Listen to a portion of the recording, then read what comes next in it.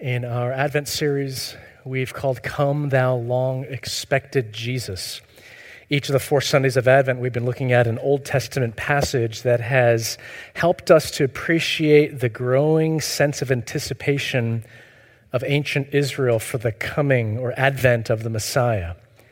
And this afternoon, we arrive in Bethlehem to the wonder of God in the flesh, the baby born to Mary. But the question is, how does a baby born 2,000 years ago impact our lives today?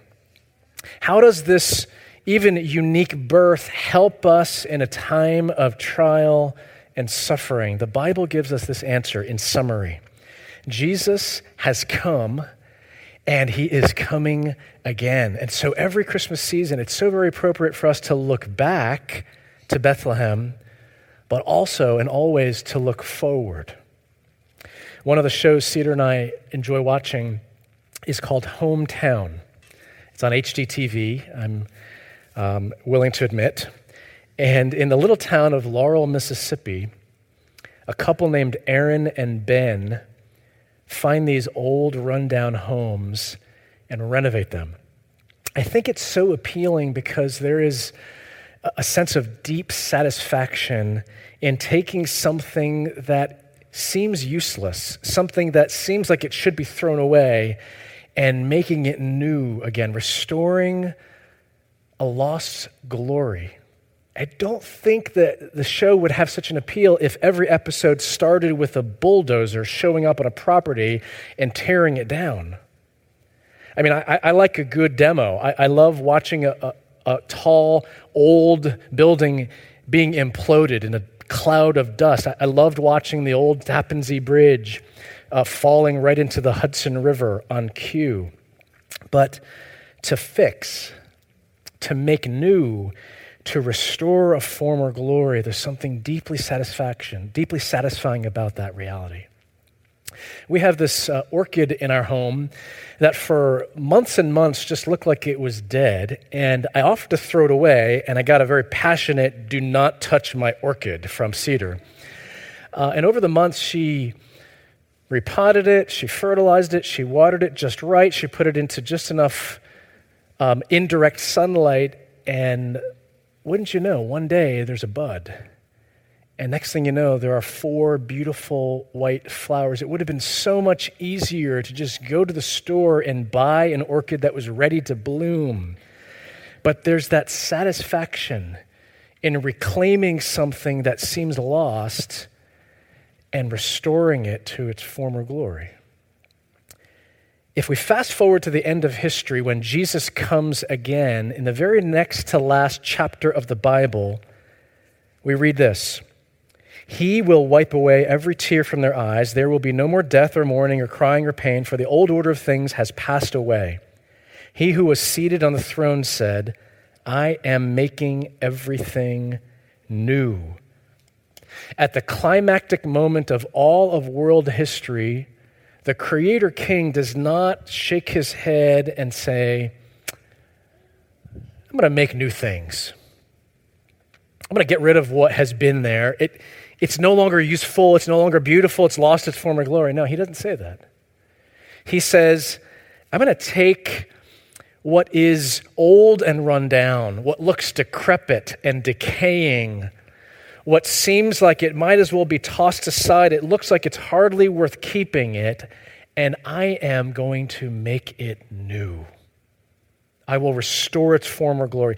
God's people and God's creation are a cosmic reclamation project. If Genesis 3, when sin entered the world, is paradise lost, the beginning of the Bible, then Revelation, the last book of the Bible, is paradise restored.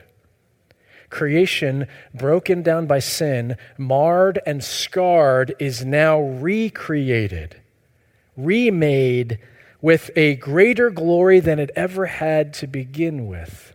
The ultimate renovation project in all of history, throughout the universe, is accomplished by the King who came in humility, born in a manger.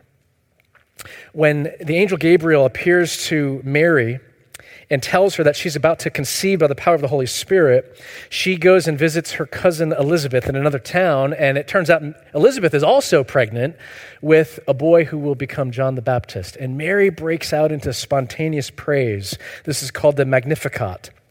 My soul glorifies the Lord, and my spirit rejoices in God my Savior, for he has been mindful of the humble state of his servant. From now on, all generations will call me blessed, for the Mighty One has done great things for me. Holy is his name. His mercy extends to those who fear him from generation to generation. He has performed mighty deeds with his arm. He has scattered those who are proud in their inmost thoughts. He has brought down rulers from their thrones, but has lifted up the humble. He has filled the hungry with good things, but has sent the rich away empty. He has helped his servant Israel, remembering to be merciful to Abraham and his descendants forever, just as he promised our ancestors. Mary praises the Lord with a sense of calm, like a daughter who just knows that her daddy will make all things right. What's interesting is that Mary's praise language is in the past tense. It's praising God for what he has done, even though in the moment we could say Mary's life is not what it should be. It's not what she dreams it could be. The world is not as it's supposed to be.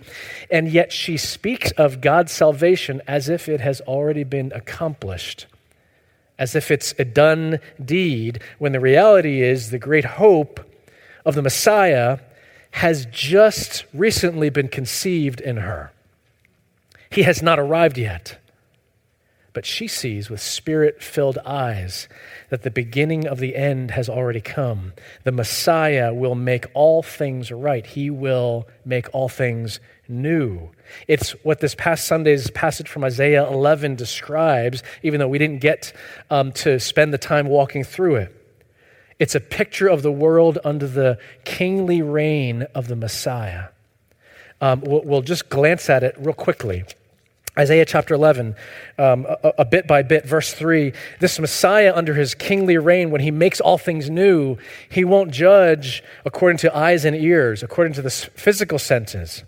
He'll judge according to the Spirit, spiritual realities with righteousness and justice. He won't be dazzled by beauty and power and wealth, which too easily happens in the Americanized spin on the biblical gospel.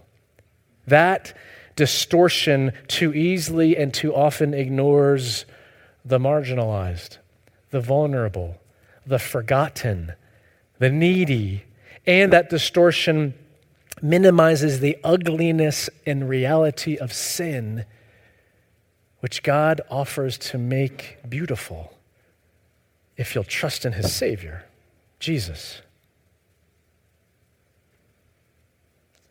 That's why that nativity set under your tree shouldn't look all that cleaned up and neat and tidy, because it's supposed to be a picture of the humble and the ordinary. It's supposed to depict a most unexpected place and scene for God the Son to arrive on the scene of history in the flesh to a nobody teenage girl in a nowhere little country town, maybe a little like Laurel, Mississippi. Verse 4, first part, with righteousness he will judge the needy. With justice he will give decisions for the poor. The king will set right what is wrong. This is the renovation project of all of the cosmos. And his setting right what's wrong includes the vicious cycle of poverty. It's amazing that that theme is central to the Messiah's kingly reign. As the last verse of Joy to the World puts it, no more let sins and sorrows grow, nor thorns infest the ground. He, Messiah, comes to make his blessings flow far as the curse is found. He'll renovate all things. And no question, poverty and injustice flow out of the curse of sin. That's why it shows up here in Isaiah 11. Second half of verse 4, Messiah will bring down justice, I'm summarizing, on those who reject the law, who oppress others, who live for self. Verse 5, righteousness and faithfulness are labels, they're identities that the Messiah will wear. He's all about righteousness and faithfulness. Verses 6 through 8, describe predators lying down with their prey. A lion will hang out with a tender calf who would make really amazing, juicy steaks, but his teeth will not be bared. There will be no drooling. There'll be buds. But this isn't talking about wildlife so much as it's talking about the nations, a picture of a world without conflict. This is perfect shalom, not merely peace, but life in the created world as God always intended it to be. In balance, harmony, perfectly made new, renovated from the breakdown and decay and neglect that are results of our sin and that of all of humanity. Verse 9, they will neither harm nor destroy on all my holy mountain, for the earth will be filled with the knowledge of the Lord as the waters cover the sea. Why will there be harmony among peoples? Why will there be life instead of death? Because knowledge of God will fill the earth. Seeing him as he really is, knowing who he is, acknowledging his kingship, that will change everything. That's my question for you this afternoon on Christmas Eve. Do you know the Savior?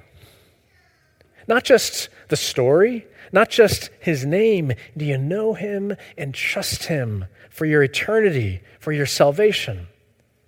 I know you want peace among nations. Who wouldn't? I know you want disease to be eradicated. I know you want relationships to be set right. I know you want every cause for tears to disappear. That's just universal longing. But the only way to get to the reveal, the only way to experience the fully renovated world that God intended in eternity is through faith in this Jesus. Trusting in his perfect life that you could never live obediently enough. Trusting in his substitute death to take your place and accept the judgment that your sin and mine deserve.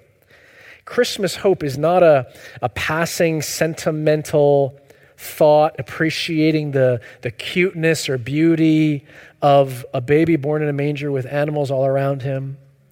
No, in the midst of darkness, under a deadly global pandemic, with economic destruction that perhaps to some extent Bergen County doesn't see the worst of, where when relationships are distant and nothing in our world is as it should be, Christmas hope is the coming of the dawn after the darkness of the night in the return of the King who will finish when he comes again, making all things new.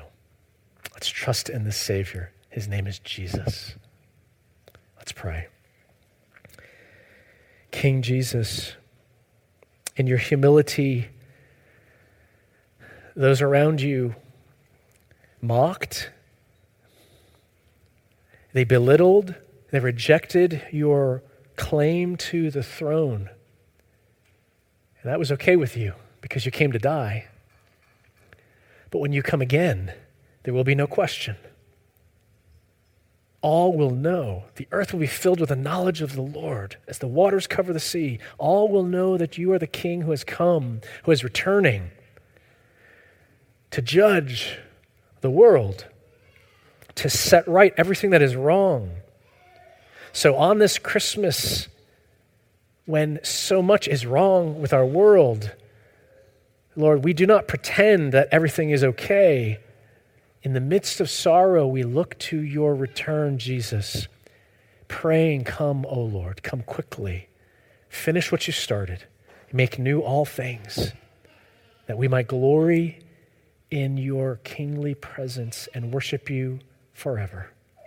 Jesus, we praise you. Amen.